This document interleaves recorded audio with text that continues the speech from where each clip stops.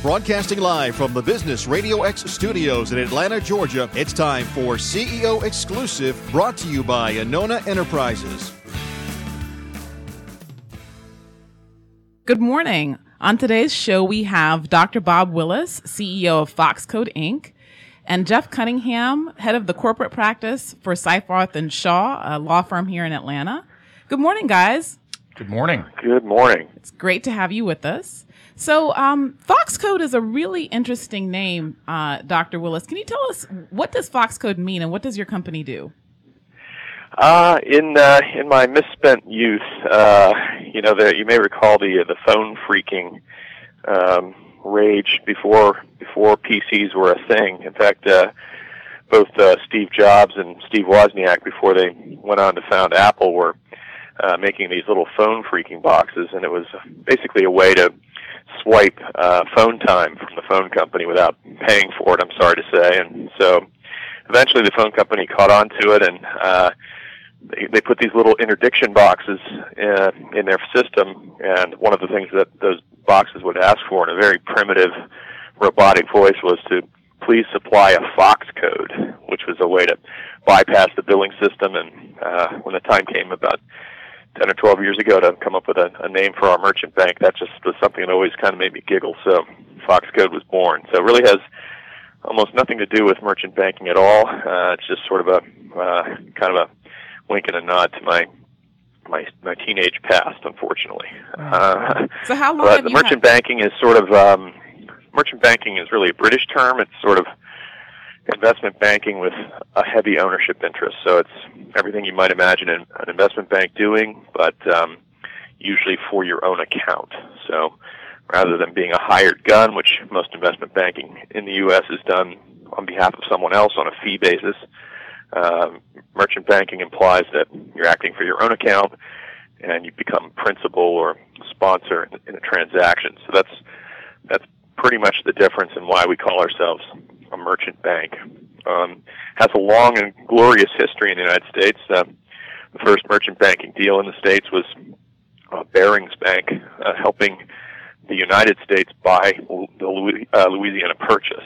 So wow. It's something that's got a long and storied history, and we're kind of excited to be carrying the torch for that.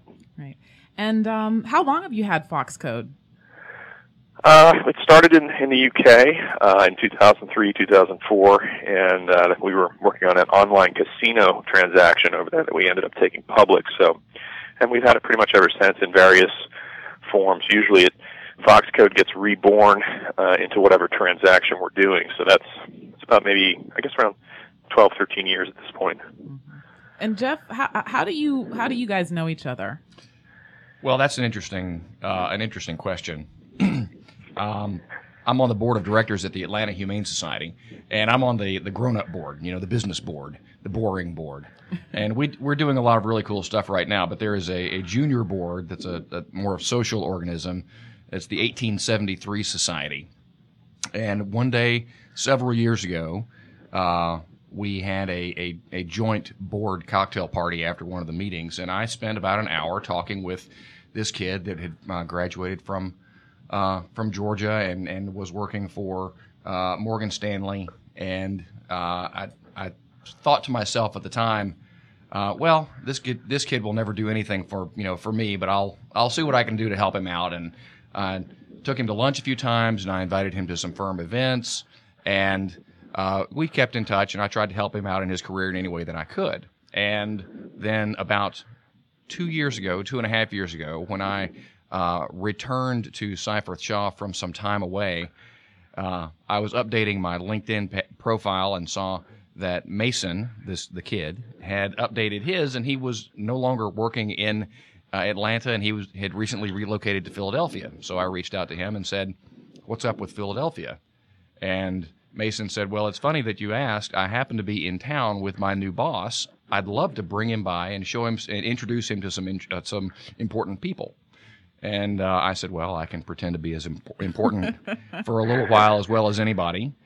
So bring him on." And Mason brought Bob, his new boss, and the half-hour meeting that we had turned into about 2.5 hours, and Bob and I just really hit it off. and we have been together ever since. Oh, that's awesome. That's awesome. Exactly. So I'd love to start each show with just talking with our guests about the trends that you think are really important for CEOs to know about. And I would love it if you guys would take each take that question. So, Bob, you want to start us off with that? Sure. Well, economically, the U.S. it's sort of a tale of two cities in a way, but we are now basically the number one oil-producing nation in the world. There's a quiet manufacturing renaissance bubbling in the United States. It turns out that the U.S. is pretty much the first world country. I mean, if you were to look at Google Maps and zoom in on different places in the United States, you'll start to notice that there's about $80 trillion worth of sunk stuff in the United States. It's the prototype of a first world dug-in infrastructure country. We've got stuff, we've got people, we've got educated people, we have a history of free market capitalism. I mean, the trends here are there's a domestic economy waiting to explode to the upside, and it's industries that people have long since written off to overseas markets, which are kind of experiencing their own decreases because they're looking for the promised land too. A lot of the 70 cent an hour stuff in the Pacific Rim is going away because those folks, they want the good life also. So I think the big trends for us are infrastructure, basic industrial stuff, industrial markets coming back. I think the trends are there. You can see them if you're willing to look. So that's the big one for us. In parallel, you'll notice that the financial markets are really a very exclusive club. So unlike the first IPO I did in the 90s was a $50 million IPO. I don't know when the last time you read about a $50 million IPO in the United States was, but it's not recent. So that's the other trend, which is this giant middle market world really doesn't have a lot of access to the organized capital markets, and so it's one of the pieces of special sauce that we've been able to take advantage of. So those two trends together kind of at least guide Foxcode as far as where we want to point the company. Mm-hmm. And when you say stuff, you mean like infrastructure? I mean everything. There are over 5,000 airports in the United States. There's 15 million miles of roads in the United States. There's skyscrapers, towns, villages, cities, you name it. Train lines, bargeways. The riverways are well navigable. We have like the Erie Canal. What would it take to build the Erie Canal right now? So this, it's stuff. It's the infrastructure of a first world country. I mean, when you order Fios or Comcast or whatever, it would be shocking to you if they said, well, that'll be 5 years from now, we'll be able to get that to you. We're just blithely accustomed to the notion that there's a first world country all around us, and it's very underutilized right now, very underutilized, because a lot of it was built in a time when we were much more domestically focused, but it's like a pendulum swinging.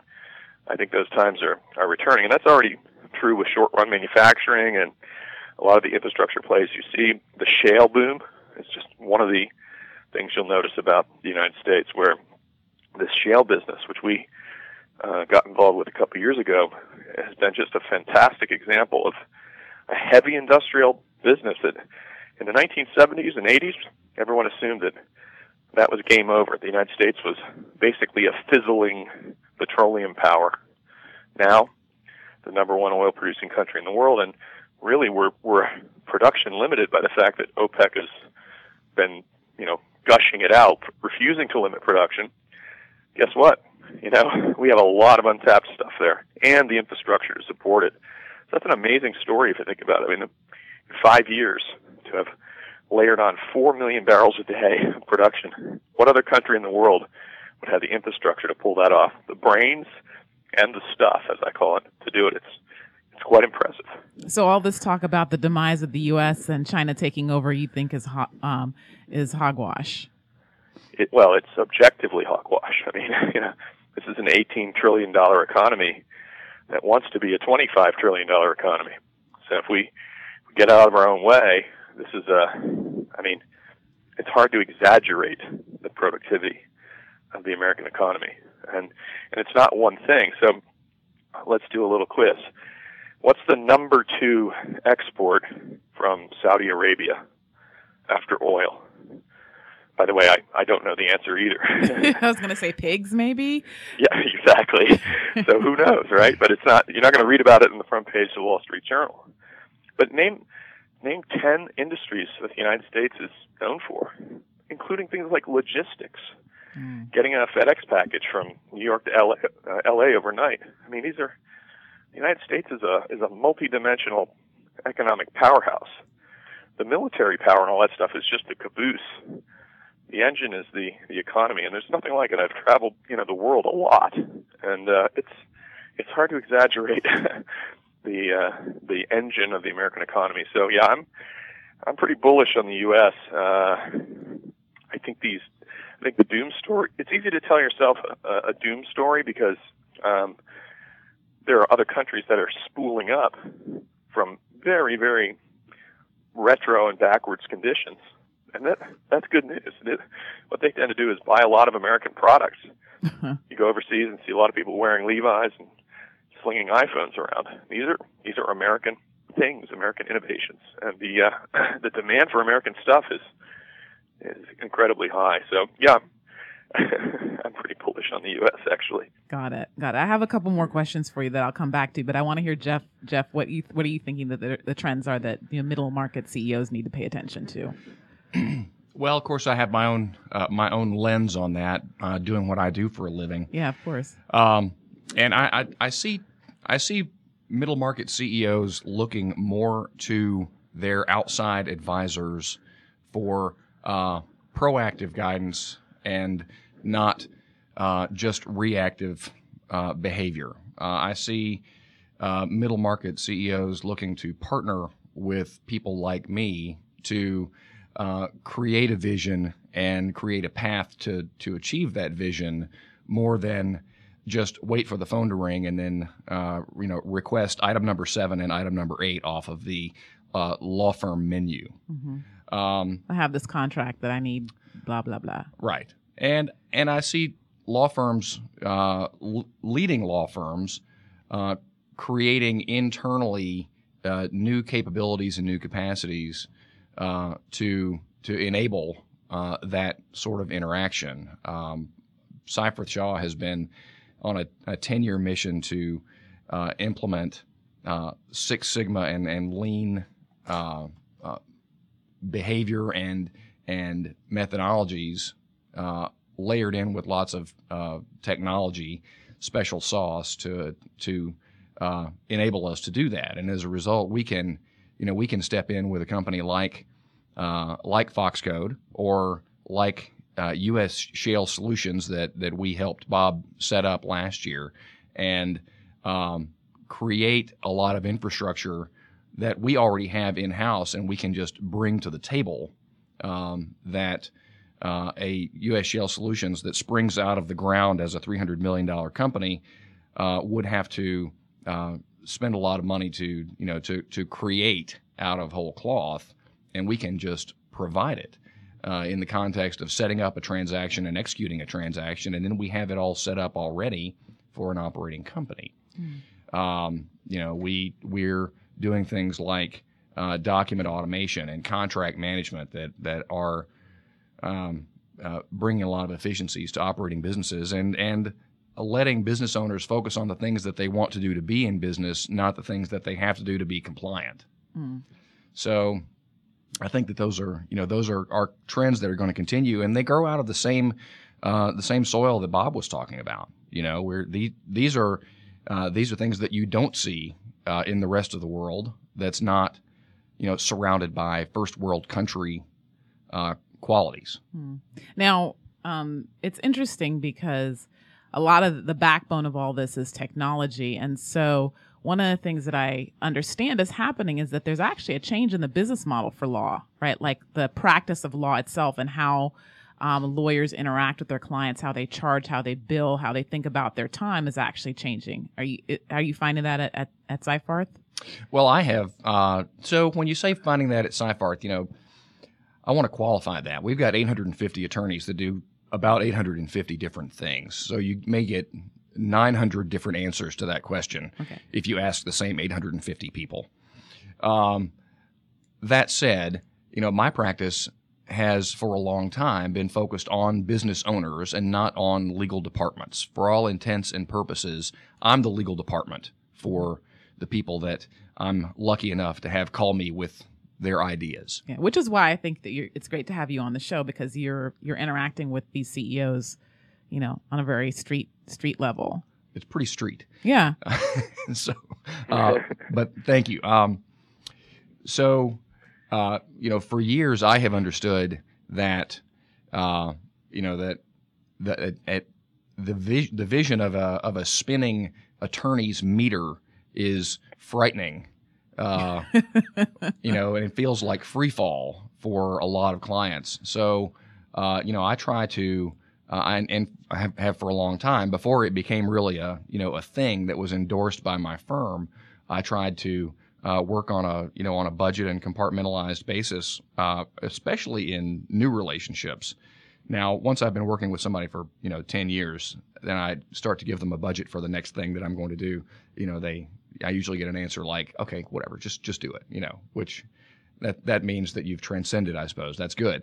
But, I think that to your point, law firms are institutionalizing the same thing that I've known for a long time, which is that the value of an hour of my time is not worth anything. The value of the thing that I'm going to do with that hour is something that a client can understand. And that's what clients want to talk about is, what are you going to do? What is the end product going to be? And then let's put a value on that. Mm-hmm, mm-hmm. And so when you talk about applying Six Sigma to the practice of law, how does that actually work? Because Six Sigma is all about, consistency, replication, scalability, all those things. And, you're dealing with, once again, 850 people who are doing 850 different things. Well, yes, but a lot of times those 850 different things that's 850 different people that do a million different things. But take one of the first projects that we did was our immigration process. Now, I'm not an immigration attorney, so I'm going to completely butcher this, but this was 10 years ago. And we looked at all of the steps that went into processing an H-1B visa, from gathering the information from the client to do initial client intake and conflicts check, all the way through receiving the final visa approved. And the people that do that for a living got into a room and they wrote out a process map of all of the steps, and then went back with a fine-tooth comb and looked at which of those steps were redundant or were rework or could be eliminated or consolidated. And I'm going to completely mess up the math, but we reduced the number of steps involved by like 75 or 80%. It was crazy that we had just been doing it the way that lawyers do things and not the way that a business does things. And when we put it through a business filter instead of a law filter, we came up with the same end result, but a much more efficient fashion. And as a result, we have become we've been able to fine-tune our process, offer a fixed fee pricing model, staff it in a more appropriate fashion, and become one of the very most leading immigration firms in the country. And we handle some very, very enviable accounts that we have maybe 10 attorneys and 150 people in that department. So the leverage is huge, and we're getting the work done by the lowest cost efficient provider. And so that's what Six Sigma means in a law firm setting. Oh, great. So I want to get back to you, Bob, and just go back to one of the comments that you made about the giant middle market being underserved by the financial sector. And I was wondering why you think that is. Why have, IPOs and the financial transactions become such an exclusive club? Yeah. I think there's two main factors that conspire together to bring that about. The first one is just a regulatory force that's been injected over time into the markets, and this starts out slow and kind of accelerates over time. With most recently, you get things like Sarbanes-Oxley and Dodd-Frank, which really deals with commercial banks more, but it leaks into investment banking because the stakes are higher. The personal stakes are higher. The reputational stakes are higher. You can have innocent error becomes a career-ending scenario. So I think there's a tendency to gravitate towards big fee, big fish kind of stuff. So that's element number one. The second element is really more systemic in the economy generally, and that is most money is managed by institutional fund managers.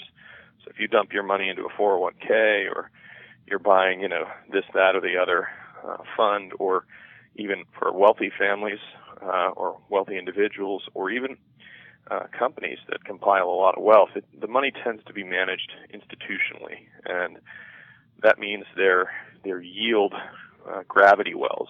So the way an institutional fund manager gets judged is yield against the background.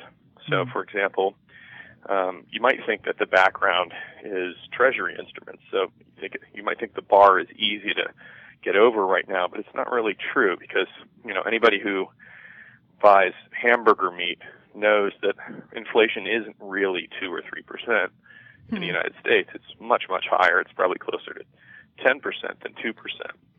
And so money is a wasting asset. It's like a head of lettuce on a July day in a parking lot. I mean, you can almost watch it waste away. And the buying power of money wastes away. And so the yield story that a fund manager has to do a deal has to be much higher. And you have to chunk much bigger chunks of money at once in order to pile onto deals. And it becomes it's almost like a foregone conclusion that the money can then yield. It turns out to not be true, but that creates this gravity well of larger transactions. So if you're a mere mortal, who needs 20 or 30 or 50 or even $100 million of debt or equity, it's going to be very, very hard to go to a public or quasi-public market and get it. There's also more volatility in the middle market. So, when you're betting on the middle market, you're almost always betting on a person or persons. You're betting on a CEO, you're betting on a particular team. So that translates to volatility to a fund manager. It's very hard to get them over that fact. Now, it turns out, again, you're really making that same bet with larger companies. It just doesn't feel that way.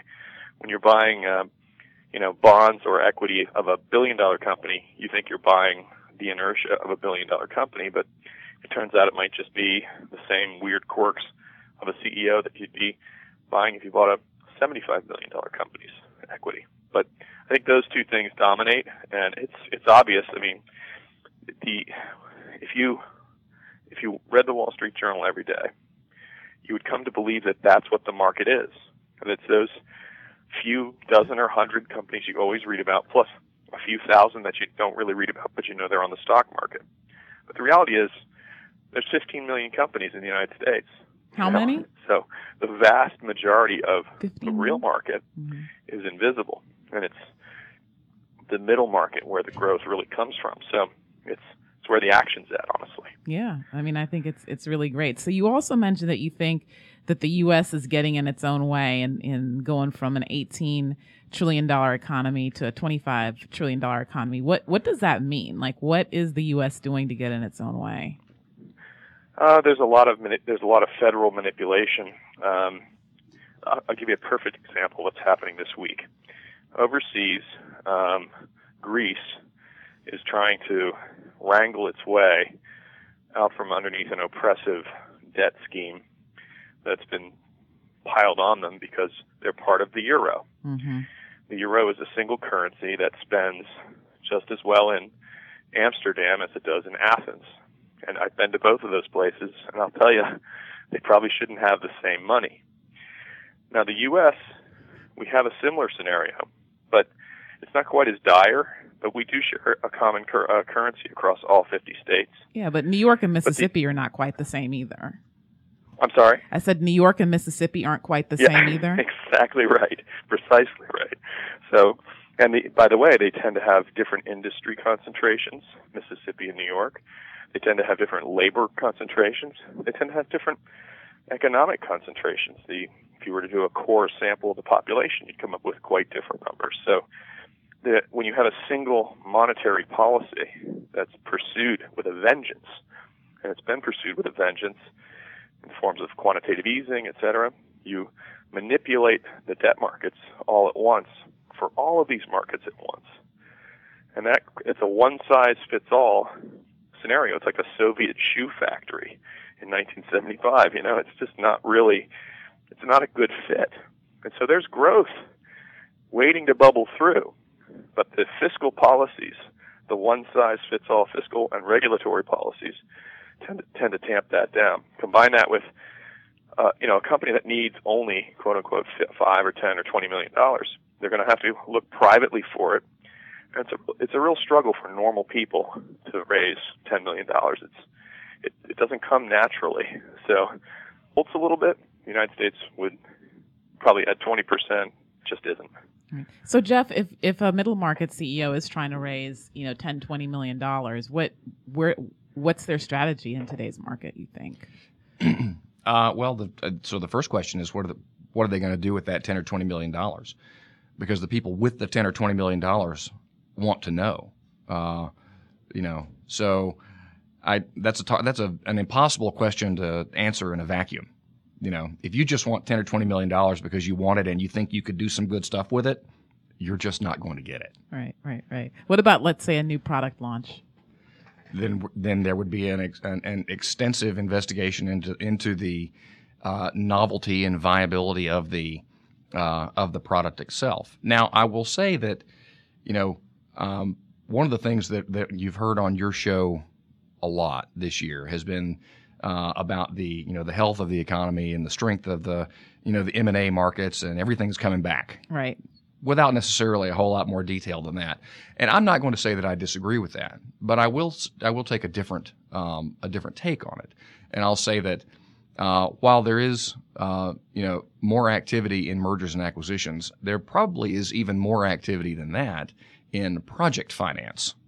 And that's because these big piles of cash that are looking for a home can understand a project, and the analyst can evaluate a project for its projected return that's got an end result and a date certain beyond which it can be sold for X number of dollars, and that can be quantified much more easily than whether an acquisition is going to be successful over a 10-year run.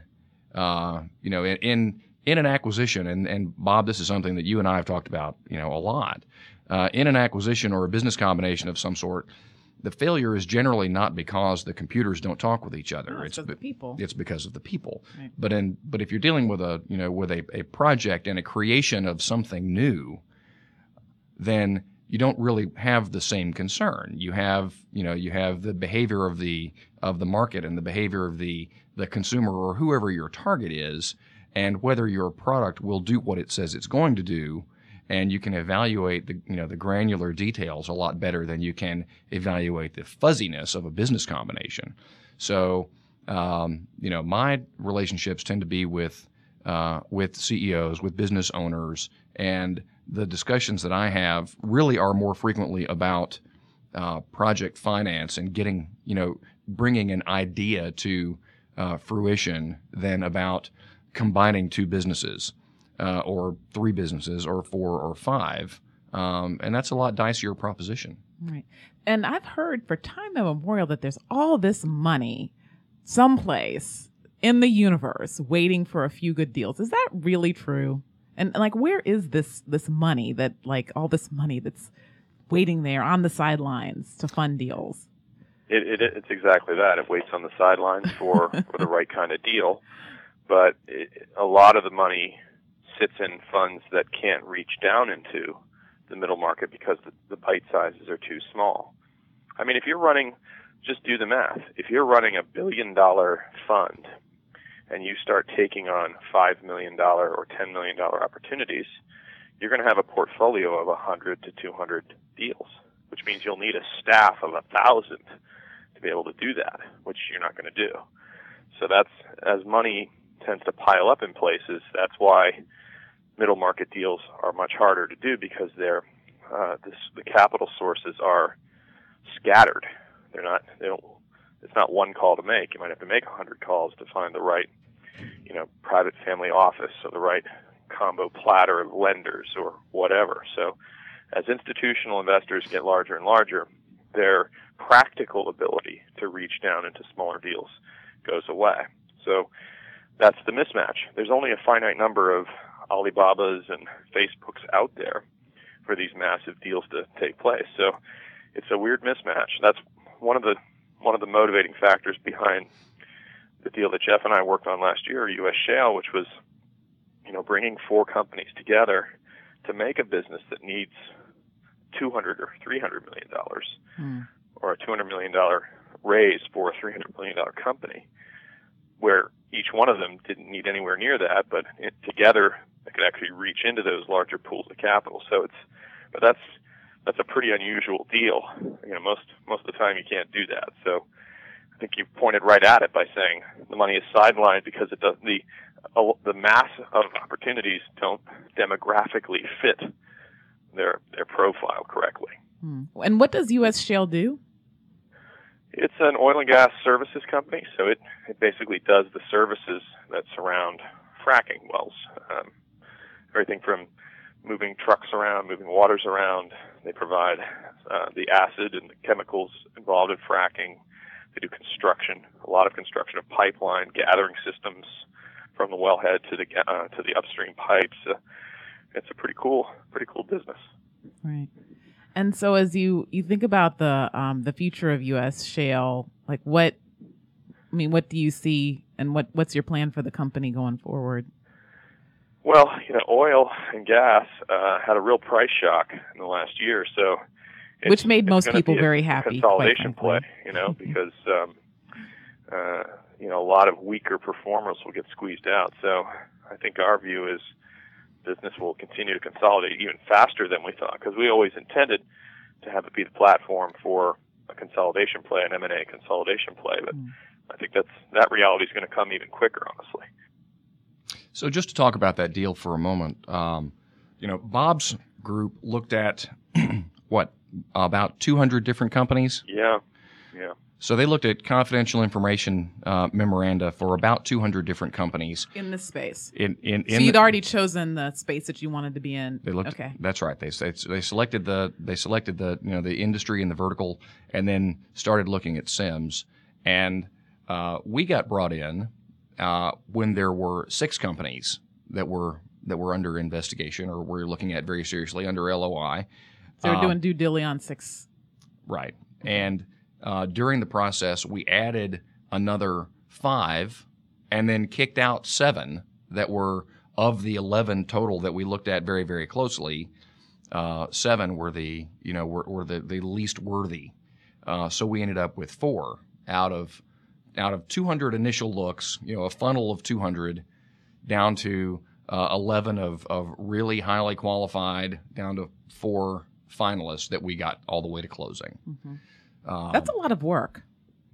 Well, and that's to Bob's point, that you wouldn't do that much work on a $5, $10, or $20 million adventure. Mm-hmm. How long, Bob, did that whole process take you? It was about a 2-year process from the beginning of looking at the business. Probably 20 months, I'd say. Wow. It was quite the marathon. But then, you've got the right deals. By the time you've done that kind of work, you have the right deals.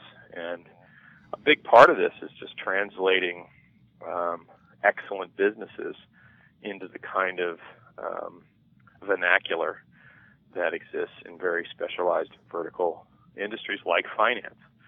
So, and the law and accounting plumbing that goes into those types of transactions. So, looking at Jeff and Cypress, they basically brought these businesses the legal plumbing that was needed in order to get into an institutional bond market. And we had Grant Thornton, for example, come in and do the same thing on the audit side, because none of these businesses had been audited before. So you're taking people who from scratch built multi-million dollar businesses, very profitable, true entrepreneurial types. But in order to get into the game where all that sideline money is, you still have to have a Rosetta Stone way to plug into those markets, those defined markets. And so you have to put a layer of lacquer,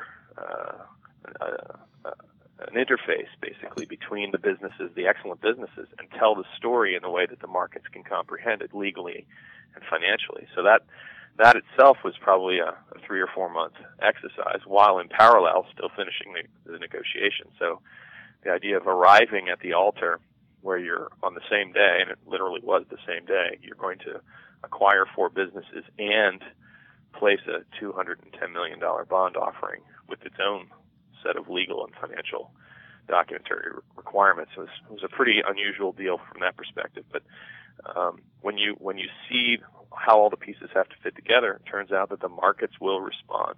Both the selling markets and the buying markets will respond.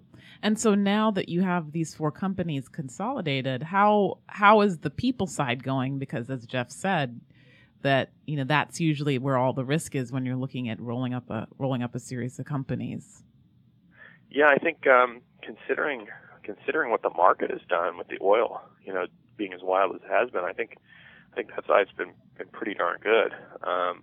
The basic businesses had one of the criteria that we used as a rejection filter was, had the business been around long enough to have seen a drawdown before? In other words, did they go through the last price shock in, say, 08 or 07? So all these businesses with these owners had gone through that. So that was important to us because for that exact reason, we didn't want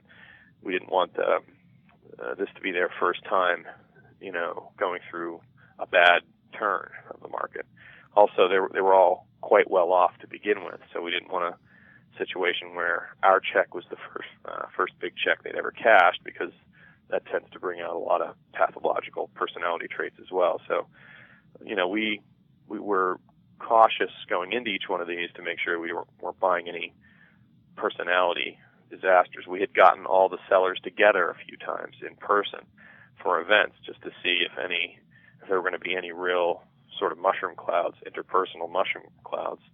And so I think we picked well. Time will tell, of course, but we picked well, I think. How long? Oh, go ahead. Well, Jeff. and Foxcode also went through an extensive process mapping exercise themselves, looking at all of the steps in the value chain from the wellhead to the delivery of oil in the shale fracking process. And one of the things that is nice about the combination of businesses that they have is that there's not a tremendous amount of overlap, but the areas in the value chain that these businesses occupy are more or less adjacent. Okay. So they go well together as a unified story, and they're not so disparate that they just have nothing to do with each other than they both say fracking. And so it sounds like you guys have maintained and retained a lot of the management team for the companies that you acquired. How are you going about establishing a coherent culture amongst the 4 companies? Yeah, I don't think you forced that. I think we used, employment contracts and non-competes and that was another one of the filters. We had to make sure that none of the owners were going to look for the exit right away. So we have 2 or 3 year employment contracts with all these sellers to hang around. But I don't think you go out of your way to try to force that. And that's circumstantial to this business to a certain extent, because even just the different geographies of the locations tend to generate a different cultural mix on the ground. And there's no real reason to force that sort of thing together in this business. It's more important to have some systems coherency. So we want to have, as much as we can, the right billing systems, accounting systems, things like that. Other businesses, though, you need a better meshing. But other businesses are probably more inclined to be meshed than a bunch of folks who generally spend their time in the oil patch and don't go to an office every day. So I think for us, it's more of a systems integration thing than a true cultural mishmash where you're trying to really jam people together and make them love one another. So I think they don't all have to play in the same sandbox at the same time. Yeah, they don't all show up at the same office now. Now that it's a combined business, they don't all go to a different location and everybody show up together. Wearing the U.S. Shale T-shirts. The U.S. Shale T-shirts, all carrying their company briefcase. We did just change the stickers that go on the trucks. So we've kept all their original logos, but down at the bottom it says a U.S. Shale Company. So okay. we have gotten that far that the stickers on the trucks are now have an extra logo on them. So it's baby steps out there. But they cover literally thousands of miles in the territory in which they operate. So it's these are combined businesses that don't necessarily have to spend a whole lot of time with each other either. Got it. So looking forward, what do you like in terms of industries for future investment to the extent that you're looking at your next thing? Yeah, it's similar kind of infrastructure notion. We've already done a transaction a few years back in the cellular infrastructure, working on cell phone towers. I think there's going to be another wave of telecom infrastructure plays. I think you'll see a lot more in-building cellular versus the freestanding tower stuff, so there's still room to make good chunks of consolidated money there. Energy, I think water, I think what you're seeing now on the West Coast is a combination of, again, bad sort of regulatory policy, but, California has 40 million people and they're in a 3-year drought. So I think water infrastructure has some good possibilities. It's a little more highly regulated than we tend to be able to do reliably, but that's something we're looking at as well. On the financial side, things that involve insurance, those things go with a pendulum flow as well, hyper-regulated, and then there's a move towards deregulation down to the state level, so there might be some plays there. So it's really just looking at these big demographic shifts, trends, if you will. I love short-run manufacturing. Logistics, I think there's a lot of, we're looking at companies, for example, that deliver and retrieve cable boxes. There's actually some consolidation plays possible there. So things that involve logistics, infrastructure, very basic businesses, but that are financed very sporadically, and there's a lot of fragmentation. Those represent good merchant banking style opportunities for a company like Foxcode. Great. Jeff, did you have anything you wanted to add? Any other places that you think folks should be paying attention to? So Bob and I have focused a lot on consolidation plays and arbitration plays and looking at similar businesses that are too small to get real financing opportunities, but if put together in the right way, would aggregate to a very financeable structure. I continue to think that's a real opportunity for someone who's looking to do deals. Particularly to do deals with other people's money. You can always write a check for your own deal if you've got it. But people that are looking to finance a deal, I think that is a very fertile ground, and will continue to be. Mm-hmm.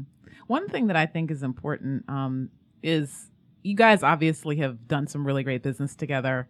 And what is it that you think has made the relationship work? Why do you think that it's been so fruitful for you guys? We both watched the same 1970s cartoons. That was What's that, critical Scooby-Doo? element. Well, it's all of them. Okay. All of them, it's not just one. It's really all of the cartoons. I think, well, you know, the legal advisor, it's more than just getting the right documents. So you have to have someone who can triangulate on the pitfalls, someone who's intelligent. Jeff is super intelligent, so I need to be able to have super intelligent people around who can parse the business side and parse the risks. And you know, the most important legal product, in my view, that you can buy is this sort of risk analysis. And I view legal documents mostly like you would view when you cut a tree down and you see all the rings inside the tree trunk. You know, every one of these sections in these legal documents is the result of some fight that somebody had before.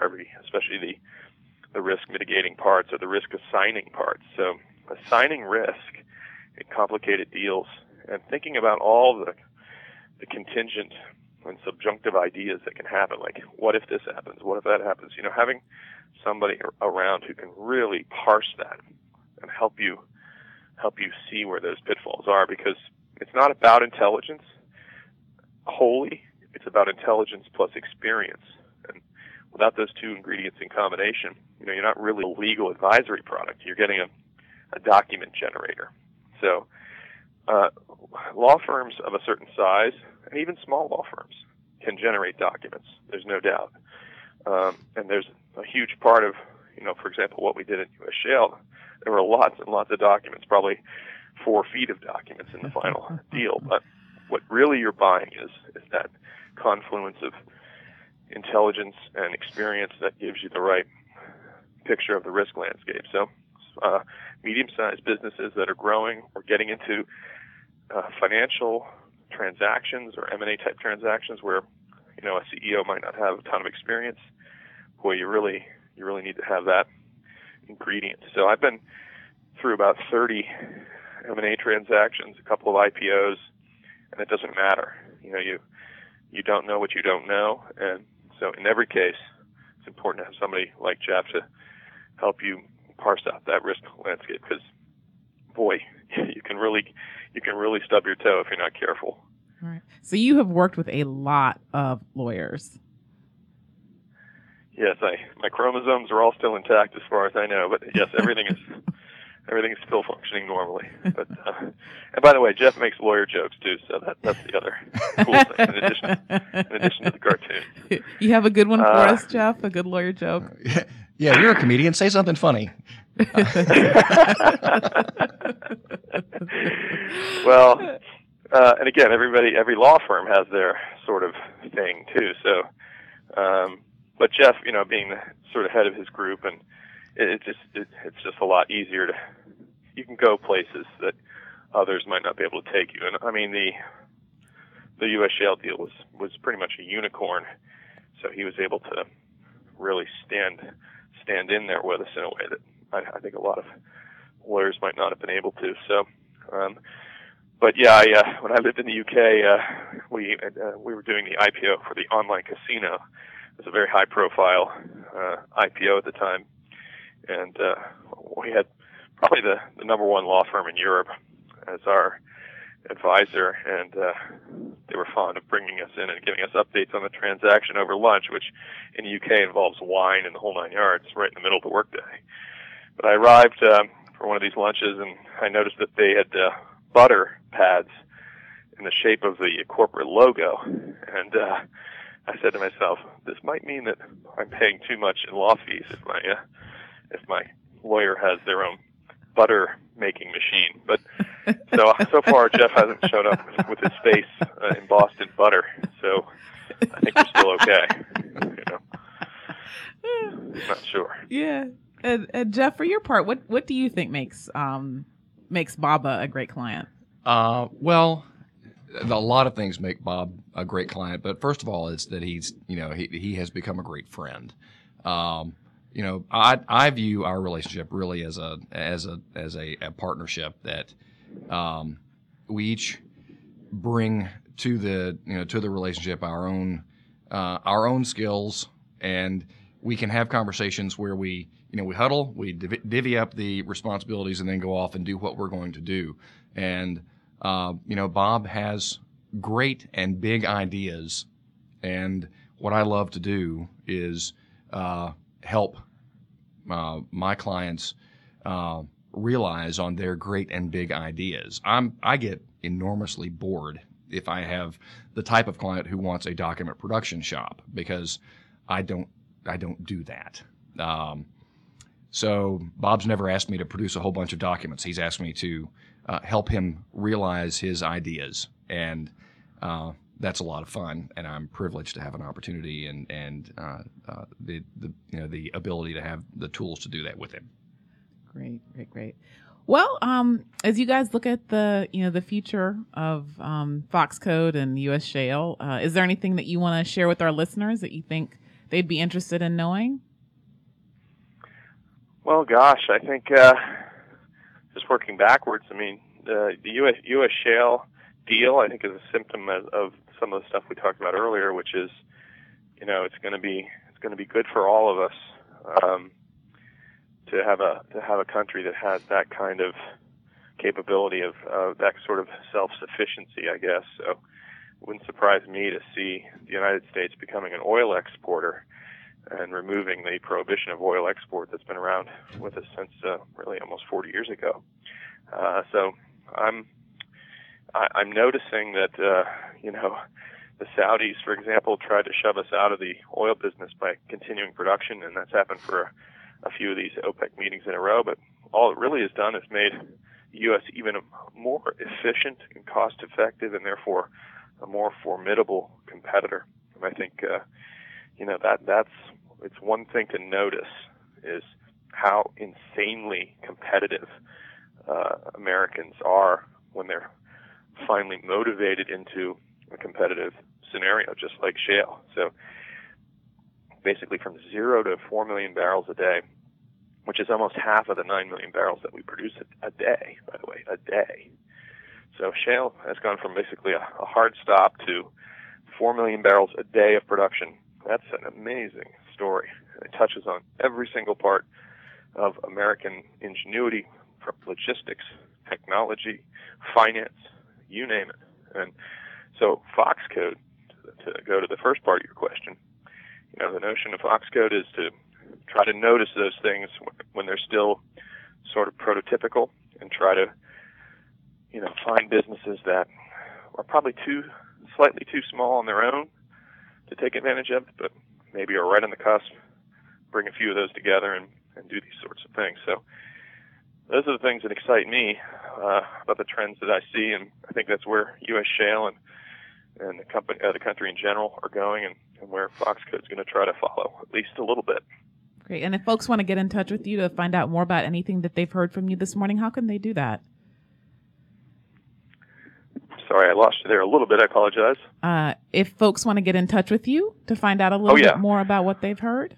Right, foxcode.com, and all the good contact info is there, and be always happy to find some new friends, especially in Atlanta. We've had our telecoms infrastructure business was based there when we found it. And of course, our friend and protector, Jeff, is there. So love to hear from your listeners. Be great. Foxcode.com.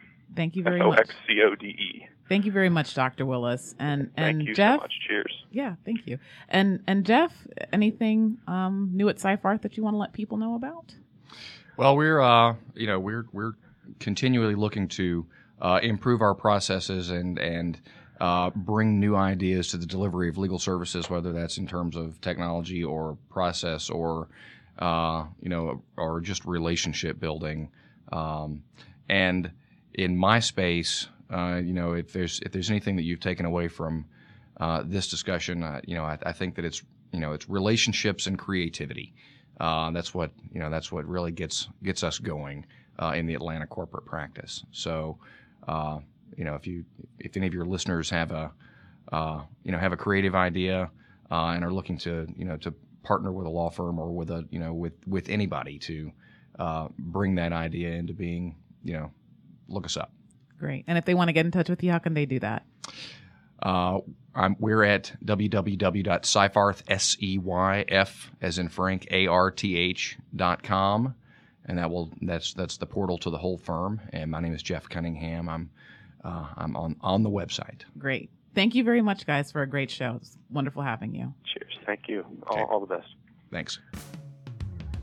This show is brought to you by Anona Enterprises, where strategy is your access to money and performance. Learn more at AnonaEnterprises.com.